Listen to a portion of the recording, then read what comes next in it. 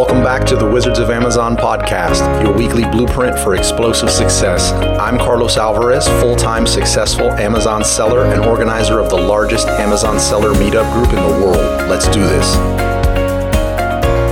What's up, everybody, and welcome to the Wizards of Amazon podcast, where we cover all things private label. My name is Carlos Alvarez, and I'll be your host for the show. Today, I have a really special guest on the show, the founder of Freeeup, Nathan Hirsch. Nathan, what's up, man? Hey, Carlos, how's it going? Going really good, man. Going really good. There's so much going on in your life. I think when we set this up, it was going to be a different topic, which it still could be, but I'm super happy you took the time to come on the show. Yeah, thanks. It's funny. This whole year has kind of been a stressful year. So the first part of the year, I was planning the engagement to my fiance, and I flew in all the relatives. And there's this 4-month secret that I didn't want to slip out, and we executed that perfectly. And then the end of the year was 4 months of going through this sale and trying to keep that in the down low and seeing if that was actually going to happen. And so we started and ended in kind of the same way. Let me ask you about the latter, like as far as keeping that a secret, because you successfully did it. There was no hint, and this is an industry where like a tiny rumor gets out and that's it. Right. How many people knew? Me, my partner, Connor, the other people. And I think I told my parents. It's funny. My business partner said he didn't even tell his parents because he thought that they would tell the world. So my parents are pretty good at keeping a secret. But I mean, the truth is we didn't know that we were going to sell it. Like it wasn't money in the bag or anything. Like you're going through the process. They could back out at any point. And up until the last day when we actually signed it, I mean, we got into the mentality that we have to proceed forward like we're not selling Freeeup, because the last thing we want to happen is the deal falls through and we haven't been paying attention to the business for 4 months. And then we come back to this whole mess that we have to fix. So we were really proceeding forward like it wasn't going to happen, that they were going to back out or whatever. And until we actually signed it, that was the only time that we thought it was going to go through. I've sold some businesses before, and what happens with me, I don't know if this happened with you, and this might be like a topic in and of itself, but is I get emotionally connected to my businesses, and supposedly that's a flaw, but I do it. Like I have no other way to approach it. Like for me to put in that kind of time, I get emotionally attached, and I feel like you're emotionally attached to Freeeup. Just you could see it when you start entertaining I might be able to help Freeeup even more by putting it in even better hands. Does the emotional? Do you feel like you're like cheating on your girlfriend kind of thing going on at that point? Like did you deal with any of that? I did. Yeah, absolutely. I mean, it was definitely the hardest decision I make. I mean, there are so many factors, right? I mean, we said from the beginning, we were only going to sell Freeeup to someone who's going to take it and do great things with it, not someone who's going to destroy it or treat people poorly. We set a very high level for how we treat clients, freelancers, and our internal team. And we needed this to be a win-win, where they were going to get a business that they were going to be able to grow and scale and get their investment back, where obviously it was good from us for a financial side, where the freelancers and the clients were going to get the same level of support, the same level of high-level service, but then also our internal team. We have a team in the Philippines that I have people that have been working with me for 8+ years. That's by far the worst part of selling this, is I'm going to miss them. But we were able to take hundreds of thousands of dollars from the sale and give it to our internal team in the Philippines and hopefully change their life. So if you look at it from an overall, like, is this the right decision? I didn't want to not give them that money and not go through with it because I'm going to miss working with Marius. Like, to me, that's not a very good, like, logical decision to make. And making decisions like that doesn't, at the end of the day, always help people. So there are a lot of factors there, and we were only going to go through if we thought it was going to be a win-win for everyone. Yeah, and it definitely looks like it was. I mean, I've been slowly ramping up my hiring just strictly from Freeeup. I haven't noticed a single hiccup. Billing's happening on time. Everything's happening smooth. It's got to be one of the smoothest sales I've ever seen, man. And that's a testament that you're amazing and you got amazing people on there to take Freeeup to the next level. As surprising as it is, I don't even want to talk about Freeeup on this podcast. Like, I want to use this opportunity to talk about like your experience with virtual assistants, both from, I hate to use the word using, but like working with them on both sides of the fence. Right. You have to be the authority on that. So I'd love to talk about building virtual teams and the missteps that I think a lot of people are making. Could you want to talk about that?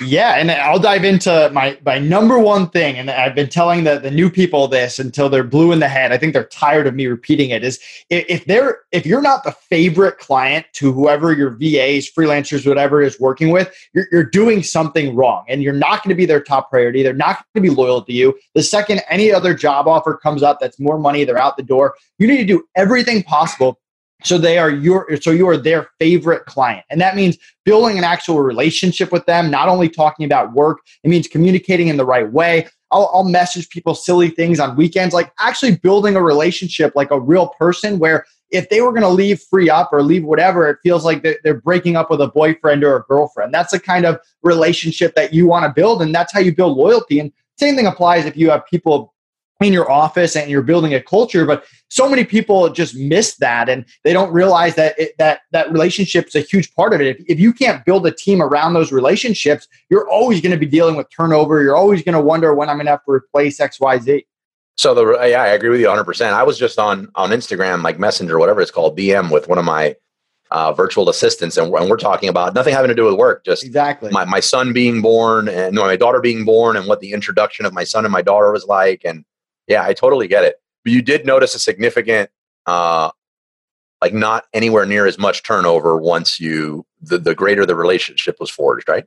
Yeah, we had almost no turnover over on Freeeup. I mean, we fired a few people throughout the years just based on performance, but they didn't want to leave, and that kind of stuff just happens. And when you really trust people, it wasn't even me coming in and saying, hey, your performance is bad. It's the team leaders coming to me and saying, hey, we need to get rid of this person. So outside of that, I mean, again, everyone wanted to work with Freeeup. Everyone wanted to be part of the culture. They're having a Christmas party this year in the Philippines that we paid for, like things like that, going the extra mile. And that's what people don't understand. They're so focused on like, how do I save a quick buck, or how do I like grow the business or make more money? But that team is everything. When you have a loyal team and you treat them right, they're going to do a better job talking to your customers. They're going to produce more sales. Everything's going to become easier for you when you overcome that first obstacle of building the relationship. Yeah, absolutely. And I guess that would be something that somebody could really take advantage of, not as a air quotes here, not as a weapon to pay less, but if you are dealing with a lower end budget and you have someone on your team, that relationship building and caring can take you a little further. Yeah, I mean, there's always going to be someone that can pay people more money, right? Or have better software, or better tools, or have a bigger business like that. That's not going anywhere. But you can't compete on that level, but you can compete on the relationship and the startup mentality and the culture and the morale. You can always compete with any business on that. How did you deal with, if at all, with I guess continued education with your team? Because technology changes all the time. Did you have a budget for that, or do you have a specific plan or SOP or whatever that you had for investing in your team? And was it everyone that worked for you, or was it, certain key staff members on your team?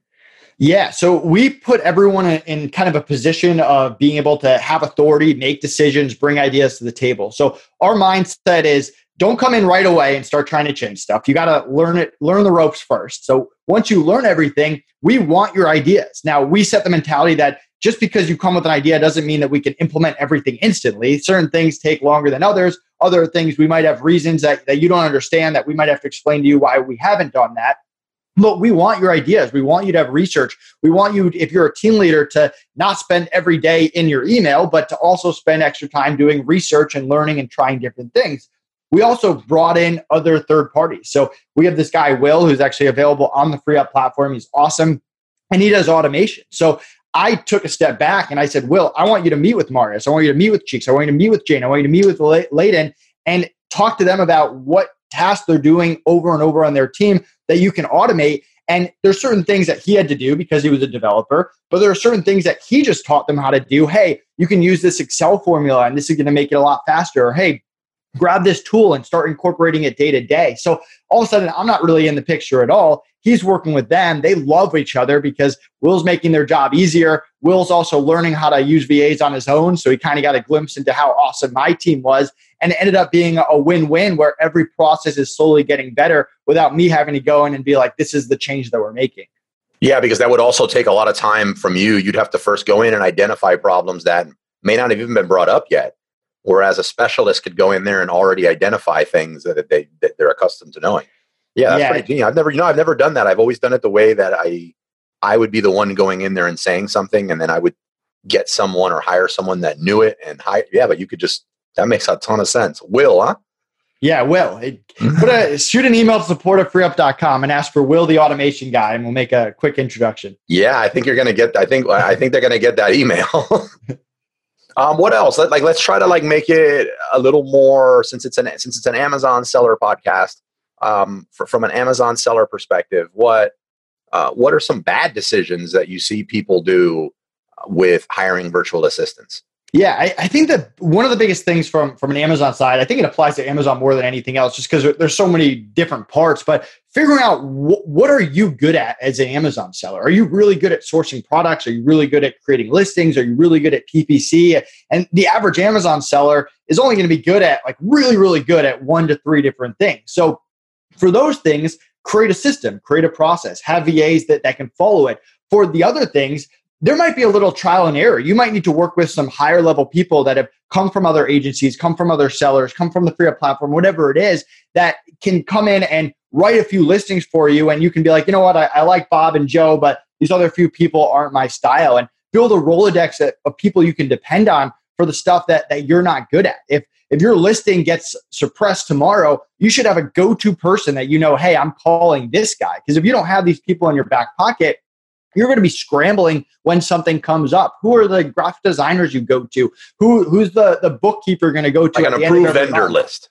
Exactly. You should have a bunch of resources that We were talking about real estate. It's kind of the same thing that I'm doing now with real estate. I need an inspector I can rely on. I need a contractor I can rely on. Hopefully I have a few different real estate agents. And it's even more so on Amazon because there's just so many different complex things and specialists, especially depending on what category you're in and all that. You got to start building that Rolodex.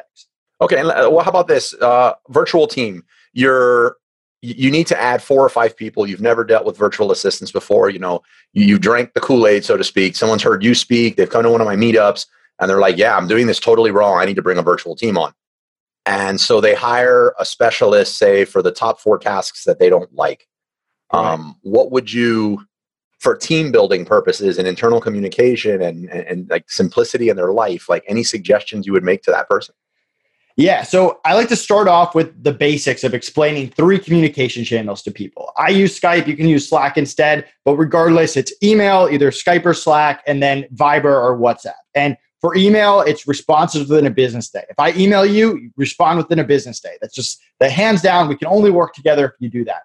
Skype is for day-to-day. If you're working 9 to 5 and I message you, you need to respond within 5 minutes unless you're in a meeting or something else. So more of that day-to-day. We have meetings there. We have conversations there. We talk stuff out there. Maybe we do any onboarding or training there. And then there's Viber and WhatsApp. So that's for really emergencies only. So we had a software bug this morning. I woke up and there was a Viber at 4 a.m. going to our dev team. We're not going to Viber our dev team unless we actually need them. So really establishing those communication channels is one of the first things I do. And I think a lot of entrepreneurs, when let's say they want to build a team of 4 to 5 people, in their mind, they're thinking, hey, it's 4 to 5 people, and then I'm here and they all kind of report to me, where I want to build a structure where I don't want to talk to 5 different people. I want to have 1 or maybe 2 go-to people. So I'll establish up front, let's say I hire all 5 of them at once. It's like, hey, I want all of you guys to work out. I want to have a great relationship with you long-term. I want you guys to make money. I want the business to grow. I also want a leader to emerge. And even if you don't become a leader or you don't want to be a leader, there's still a role for you. But I'm going to challenge you guys. The leader is going to get more money. They're going to get more responsibility, maybe a 50-cent dollar raise, whatever it is.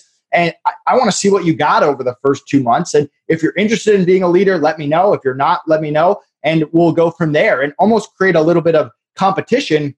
So hopefully after 2 months, 1 or 2 people emerge and they can be my go-to people and they can be in charge of managing the other people. Yeah, that makes a ton of sense. I was kind of hinting at that to see if you'd get on it. But yeah, that's me. I have a lot of VAs and I have 4 people that I really deal with. So it's otherwise it's impossible. Otherwise you're giving yourself another job because it's just an all day thing, dealing with that many people, even with processes. It's tough. Let's see what else. What would you say for, God, there's so many questions to go out with you. I don't even know where to go. And it's the easy ones for everybody. I want to hit you with the hard ones because you're here. One of the important things is just laying out everything up front. And I'm going through this with the Hoth people. The Hoth is the company that bought Freeeup. And they're like, how should we handle bonuses? How should we handle raises? How should we handle XYZ? Like, there's obviously, they're going to make changes. And I think most of them are going to be really good. There might be some stuff that people disagree with. There's stuff right now that going back 6 months ago that the team probably disagree with. But the key is you communicate it and you lay it all out up front. And you go to the team leaders first. So they had a question about bonuses and raises. And I was like, listen, I can give you my input and you're going to make your own decisions. But before you do anything, meet with the team leaders. The team leaders are the ones that have the most responsibility. They like Freeeup the most. They're not going anywhere. They make the most money. Talk to them. Get their input. They have a better read on the team than even I do. And that'll get you even more information to make that decision and give you an opportunity to have them relay it to the team. So just trying to lay out that foundation up front. However you want the working relationship to be, whatever you want it to look like for the next 5 years, all of that needs to be communicated up front. That makes a ton of sense, man. What about the hiring process? Talk about the hiring process. Somebody has no experience. They've never hired anyone in their life. That maybe they don't even have great social skills like this. It's not something they've done. I don't know if you were a natural the first time you went in and did a job interview for a virtual assistant, but what are some best practices there that you'd share with everybody? So my first hire, I posted a job on Facebook and this guy in my business law class messaged me and he said, I need a job. And I said, you're hired. Didn't even interview him. And he ended up, it's Connor, my business partner. We've been working together for like 10 years. So I just got super lucky. And I proceeded to make a lot of bad hires after that because you obviously need an interview process. So for me, the interview process should be getting better and better and better over time. It's unrealistic for you to think, hey, I'm just going to create this interview process on paper and that's going to be my interview process going forward. Create an outline of 6 to 10 questions. If you go in the Outsourcing Masters Facebook group, we have a baseline. Feel free to steal those questions, tweak them, add your own. It's in the files of the group.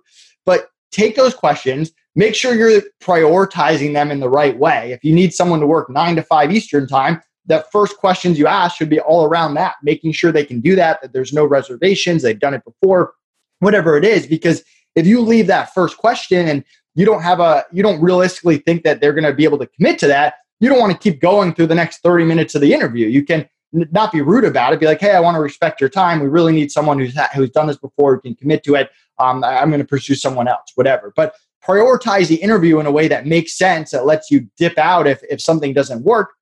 And make sure that all your questions are answered. And you can always come back with new questions later. When someone gets through the interview process, that they worked out really well and you like them, 2 months in, go back and look at their interview. That's one of the reasons I like to do interviews via Skype chat, because it's saved there. I can save it forever. I can go back. I can reference it. And if someone gets through and they were a terrible hire and you had to fire them and block them on social media, go back to that interview and say, hey, what did this person say? What new questions can I ask to avoid hiring that same type of person again? That's good. I never did we don't do the recording of the interviews, but that's something that we don't do the initial recording of the interviews, the later interviews before someone gets hired on some of the positions where there's multiple interviews.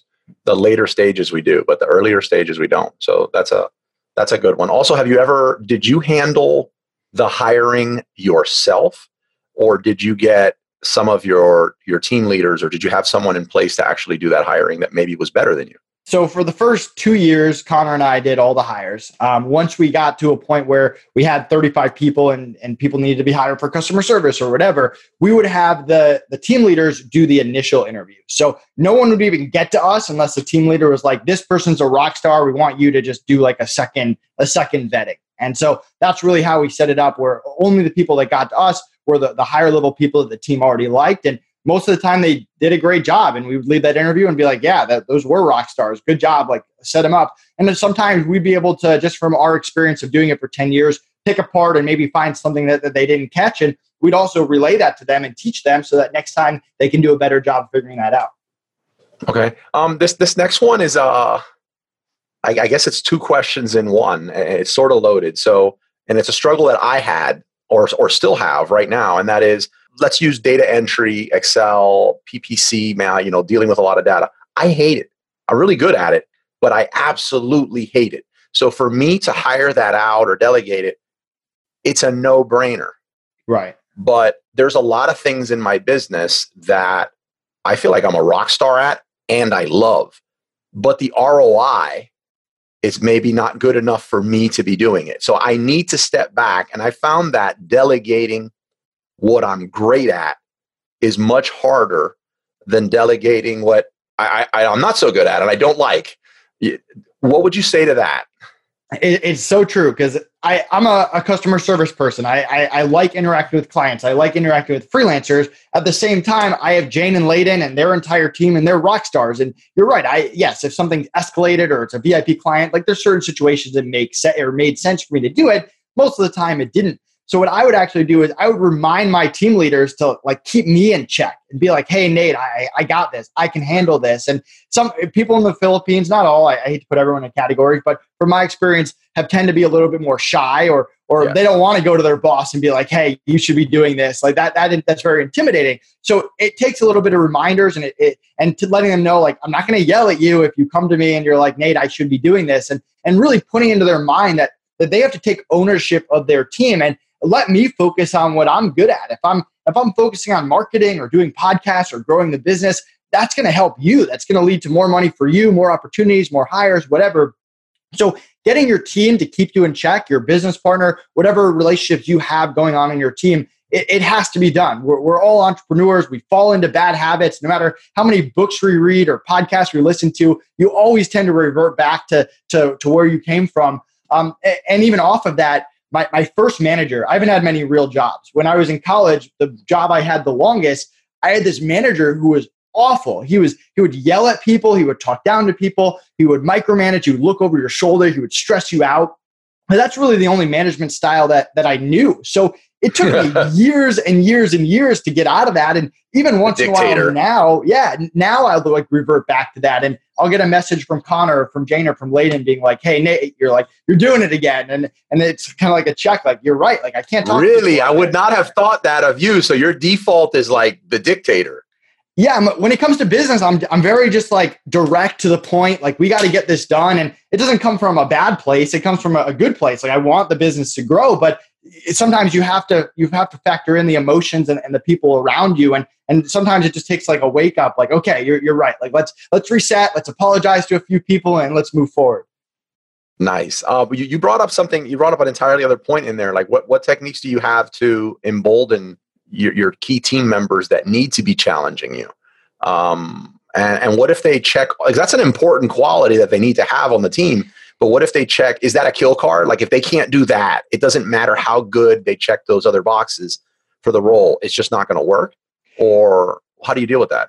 Yeah, if you want to be a top team leader and not an assistant team leader, you have to be able to challenge. You have to be able to give feedback. And one of the best things we do, and if you have a VA, I encourage you to do this, is we give quarterly bonuses. And it's not a ton of money, but it gives you an opportunity to have a conversation with someone. So what we'll do is once a quarter, we'll meet with them one-on-one. We'll thank them for their hard work. We'll give them an update on how we did the past quarter so they know what's going on in the business. Hey, we broke this record. This went well. This didn't go well. We'll thank them. We'll give them a bonus. They'll be very appreciative.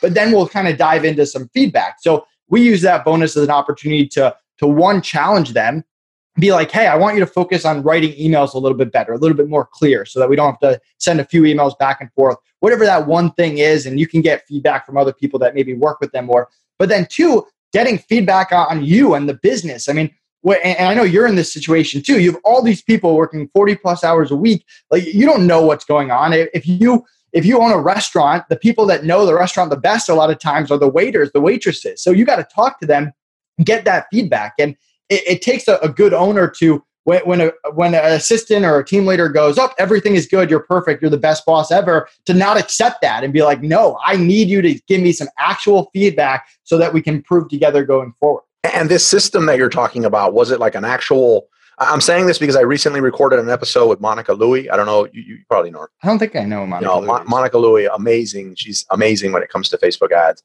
But at the end of the show, I guess this will be your warning. At the end of the show, I like to ask everybody, what's your favorite book and why?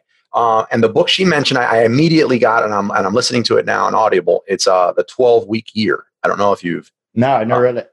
Amazing. But it centered around almost like a scorecard system within your team where everyone kind of knew where they were at and where things were going. And I had mixed feelings about it, but I'm thinking about testing it in a part of one of my virtual teams. And I'm wondering, am I going to be scored fairly? Like, am I just going to be given a 10 out of 10 because, oh, we don't want to, which would totally defeat the purpose and make this a waste of time. Because I do need to be checked sometimes. What you didn't find that very challenging to do? Was it the system similar to that? Like, did everyone know where they stood, or it was like, I'm getting into this interview and oh my God, what is he going to say?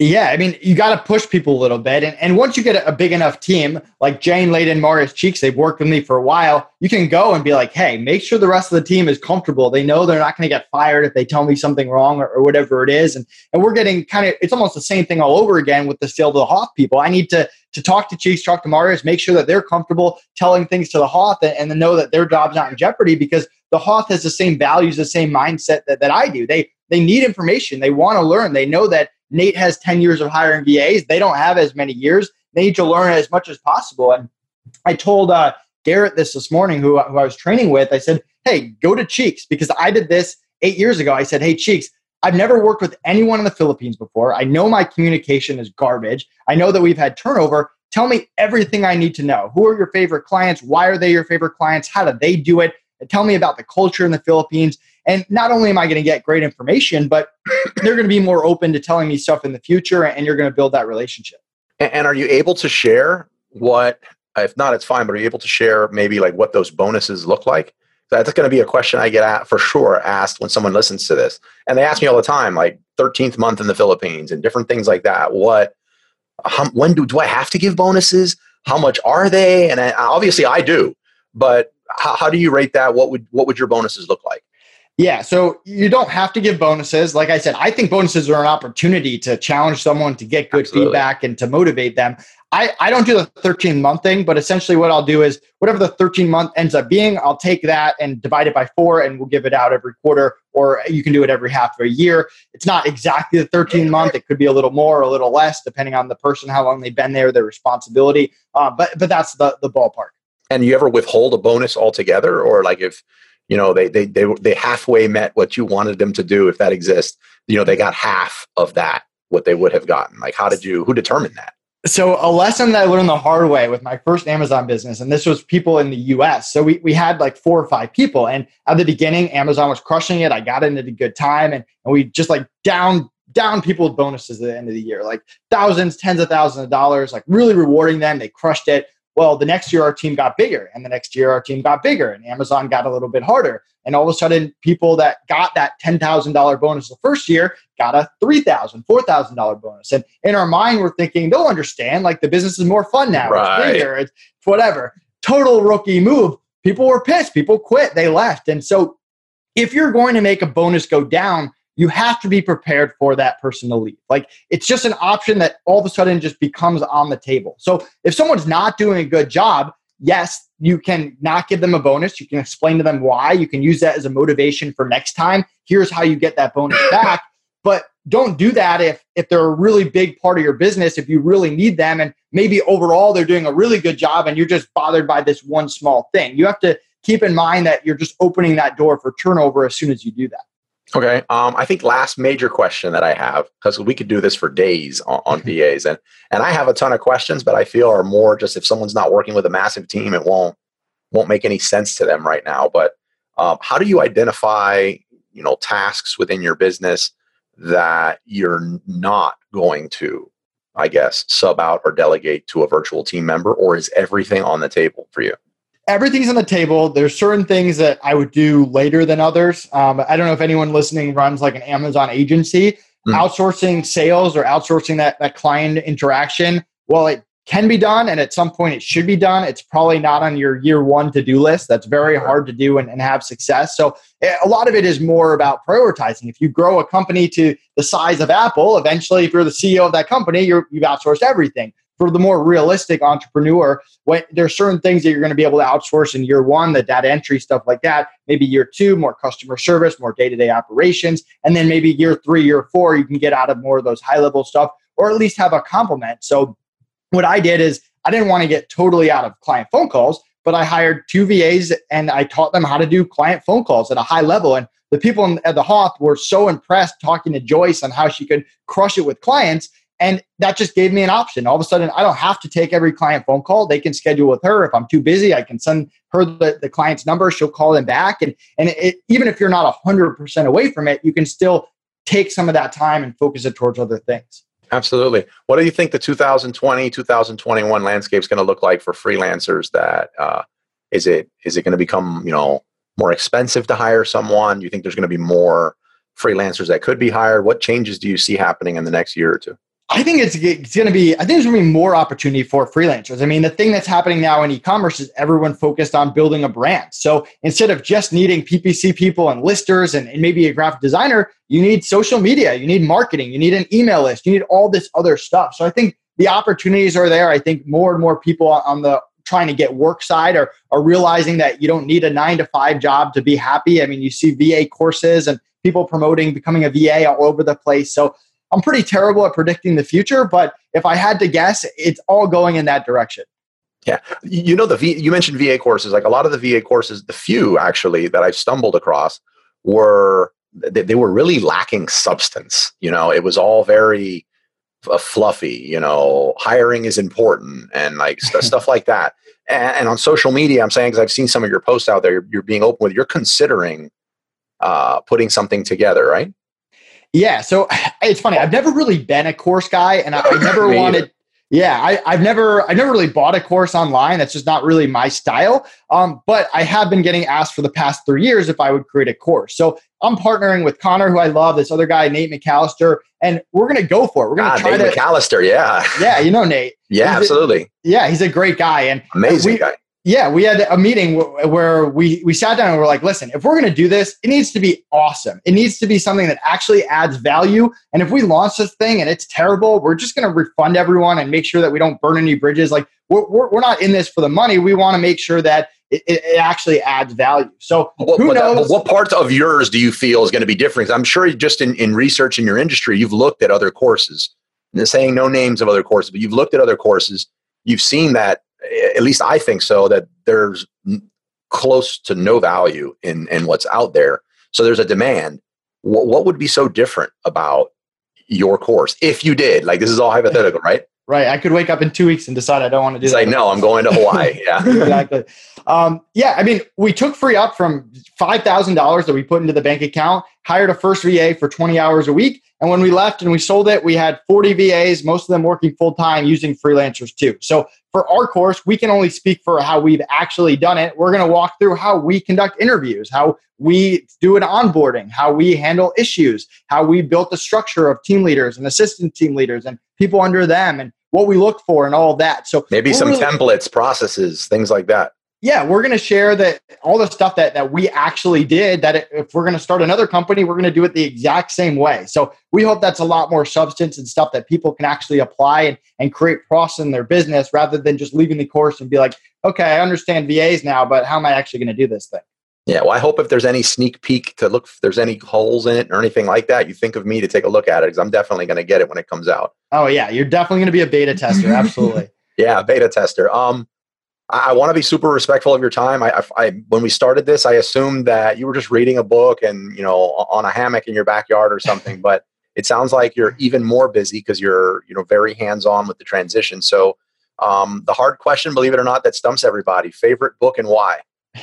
So my default is start with why, and I think I probably told you that on podcast before. That's by far my favorite book. But so I'm getting into real estate now. A book I just read last week, the Bigger Pockets book. I think it's called The Book on Rental Properties. So that was awesome, coming from someone who knows nothing about real estate. Who's never you already read it? Yeah, I already read it. I just finished it like a few days ago. So I bought my own place that I'm in right now, but outside of that, I have zero real estate experience. So just laying out the groundwork, and now I feel like I get it. I still have a lot more to learn. I could probably go out right now and make an investment and learn even more doing that. But for me, I thought it was very well written, very engaging, all real life scenarios. And it's not one of those, this is how you get rich quick schemes. It's, hey, right.